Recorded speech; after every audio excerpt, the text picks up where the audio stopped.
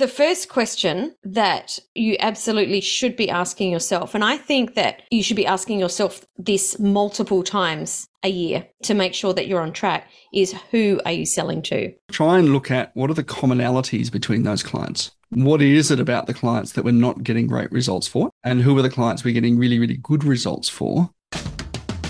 My name is Samantha Riley, and this is the podcast for experts who want to be the unapologetic leader in their industry. We're going to share the latest business growth, marketing, and leadership strategies, as well as discussing how you can use your human design to create success in business and life, inside and out. It's time to take your influence, income, and impact to the level you know you're capable of. Are you ready to make a bigger difference and scale up? This is the Influence by Design podcast. Welcome to today's episode of Influence by Design. I'm your co-host for today, Samantha Riley, joined by my partner in crime here, Tim Hyde. How are you, Tim? I am excellent. I'm just wondering what today's crime might be. Well, I was just going to say, like, not a, as I said it, I was like, not in actual crime, but my sister and I always used to have a joke that we were each other's partner in crime. And my kids knew that's when the aunties were going to get together and go a bit silly and probably have a few wines. It's one of those drinking games. What would you be arrested for if you were going to be arrested? Which we're not going to be arrested. We're just here to have fun and talk about leads today. We're going to talk about, how to get more leads. Maybe if you want more leads, that's the question. Well, yeah, it is. We were talking off air that I have connected with a bunch of people lately who are like, "Oh, I don't need more leads. I've got plenty." I'm going, "Do you just mean you don't want me to try and pitch you?" Yeah, which is more likely what the conversation is. Yeah, it's like, but I would say that most business owners that I speak to do want more leads. And the reason that we're chatting about this today is that you and I have both had conversations with separate people during the week that we've had this conversation with, and that person really hasn't had a strategy.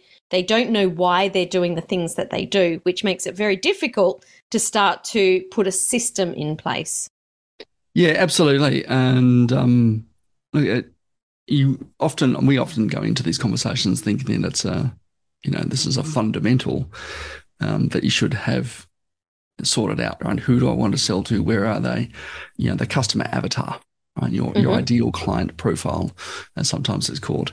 And you need to answer this question, I think, first and foremost when you're looking to get into business, and if you haven't done it, looking to grow, to make sure that you actually reaching the right people with the right message and in the right place. And if you don't have it, you're actually going to find things very, very difficult to do stuff, aren't you, Sam?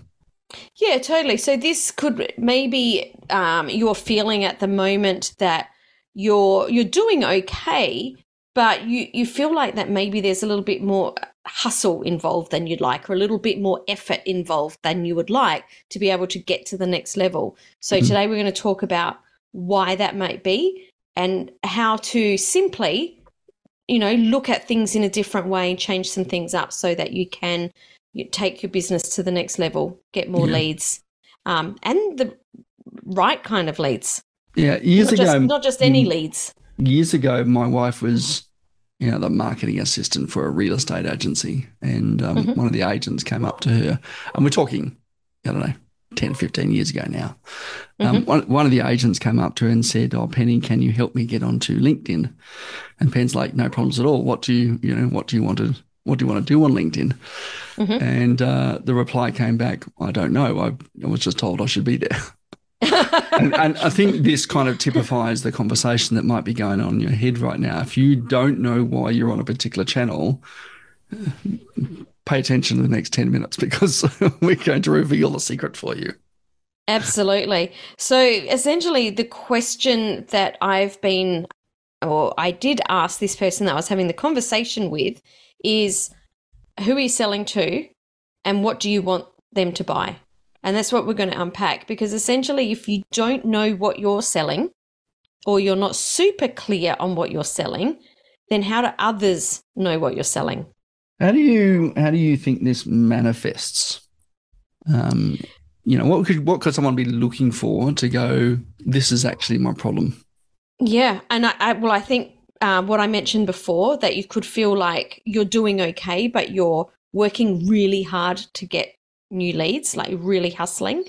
It could be that you're attracting the wrong kind of clients, or not even the wrong kind of clients, but the clients that you don't necessarily want to work with. They're not your ideal client. Yeah, it just feels a bit difficult, doesn't it? You're not quite getting the results that you think someone should be getting, or, you have this sort of animosity between you and your client. There's tension, this unsaid or unwritten tension between you and your client.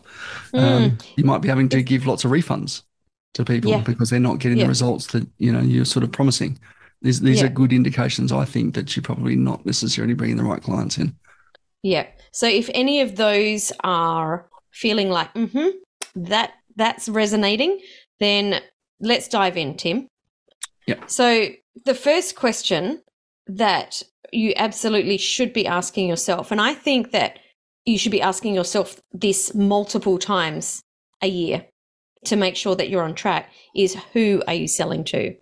I don't think this is a one time, when you're a startup, we do this once and we walk away from it. I think that you need to be reviewing this multiple times a year with yourself and your team, because it's very easy to get 1% or 2% off track and, over time end up goodness knows where. Yeah, look, I completely agree. I think this is a good rule generally to do. Right? I did suggest to my son the other day that he should every 6 months look at his group of friends and go, who is the one that's dragging us down, get rid of them and replace them with someone better. Oh my goodness, that's horrible. It's a little bit harsh. Right? But as a 16-year-old, we want to make sure that he's surrounding himself with the right positive influences, and certainly a lot of people at that age group, as we know, can surround themselves with potentially the wrong influences, because we just don't know, right? Well, I caught my wife saying, "Oh, don't be silly tonight when you go out. Don't do anything stupid." And of course, as a 16, you probably don't know what stupid is yet because you haven't done it. You haven't done it, but know afterwards. Afterwards. And look, and in some cases, our customers are the same. And we should be doing this exercise on a regular basis to go, who is the client that I'm getting a really good result for, that I really enjoy working with. All right. And it seems quite effortless. And who is the client that I'm finding it more difficult with? And you don't necessarily have to put names on them, but try and look at what are the commonalities between those clients. What is it about the clients that we're not getting great results for? And I think that happens in every single business. And who are the clients we're getting really, really good results for? And what unifies those clients? And then constantly kind of come back to who are the good clients? Who are the good clients? Who are the good clients? And that will change. You're absolutely right, Sam. That will change over time. It's been a conversation that we've had in the evolution of this podcast over now 400 episodes, which is pretty amazing. That we've evolved our businesses to serve different people than certainly where we were when we started as well. And that's part of that evolutionary process. Who am I selling to, and how can I get them better results? I just want to tap into one thing that you said before, in who's that good client. And by that, we mean who is that good client for you. We're not talking about there's good clients and bad clients, because that's not the case. We're talking about who is good for you, tapping into what you just said, Tim. Who is it that it feels easy?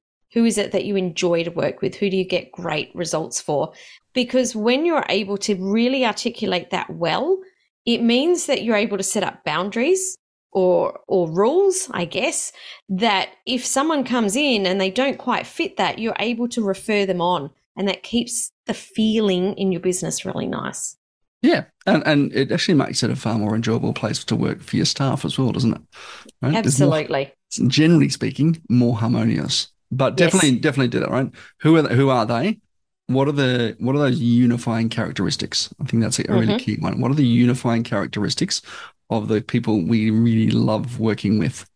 If you start to go through this process and you get a bit stuck, ask yourself, what are the characteristics that you don't like?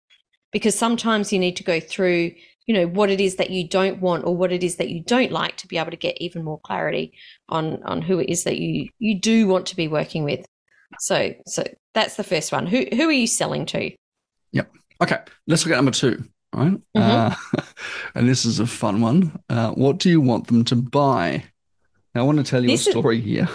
Yes, right? I can't wait for this one. Right. Well, we have this sort of idea of this elevator pitch, right? Everyone's heard of the elevator pitch. It's the kind of thing that you would say to someone when they say, "What do you do?" And you've got the period of an elevator ride to explain it in a way that they understand it, right? It's a concept that's often used in networking as well, where you really want to use 1 or 2 sentences to really say, this is the thing we do, and this is who we do it for, and this is the outcome we create. I do recall at least one occasion, let's say it probably is more like 400 or 500 occasions, where someone gets up at a networking event to do their 40 seconds, their 45 seconds, their 60-second pitch or whatever. And at the end of it, you are left scratching your head going, I am no wiser about what it is you do and what you actually want people to buy from you. And if you ever find yourself in a position of giving a very long-winded explanation about what you want someone to buy, and then you get into your history and how it serves people and stuff, you're not answering this question. Absolutely. This is a question that I've been asking in this way a little bit more recently. I think that we can get caught up saying, what is the journey you want your ideal avatar to go on? Or, we talk about things like that. And just a few weeks ago, I was like, no, let's just pare that back, because there were people that were sort of going off all over the shop. And I went, stop. What do you want them to buy? Oh, yeah, well, I want them to buy this thing. Okay, let's reverse engineer that. Yep. So let's pare back all the journey, and let's, at this point, it's just straight out, what do you want them to buy? It shouldn't really be a 1 sentence or 1 or 2 word thing. I want them to buy my course on this. Great. Yes. I want them to buy consulting time. Got it. Yes. I want them to buy this program. I want them to buy this course. Because until you know what you want this person to buy, it is very difficult to come up with a strategy. And to get more leads easily and effortlessly, do you need to have a strategy? Yeah. Okay. Number 3. I think this one's possibly most important. Exactly. When you know who you're selling to and you know what you want them to buy, now the only thing you need to know is, where are they? Yeah. And where do they hang out, right? You do need to have a conversation with them, right? They're not just going to magically know. Look, it'd be good. I use a fishing metaphor for all the people who enjoy fishing. Right? You can go to a local river, lake, oceanside, beach, whatever, and you can know that you want to catch tuna, right? And you've got the right bait, but if you're fishing in an area that has no tuna, you're in real trouble. Okay. Tuna being a saltwater fish, you're not going to catch tuna in a lake. In a lake. Can I just say, you said for the people that enjoy fishing. I enjoyed your metaphor. I hate fishing. So I just wanted to say that. Well, you have to understand fishing a little bit. I enjoyed your metaphor.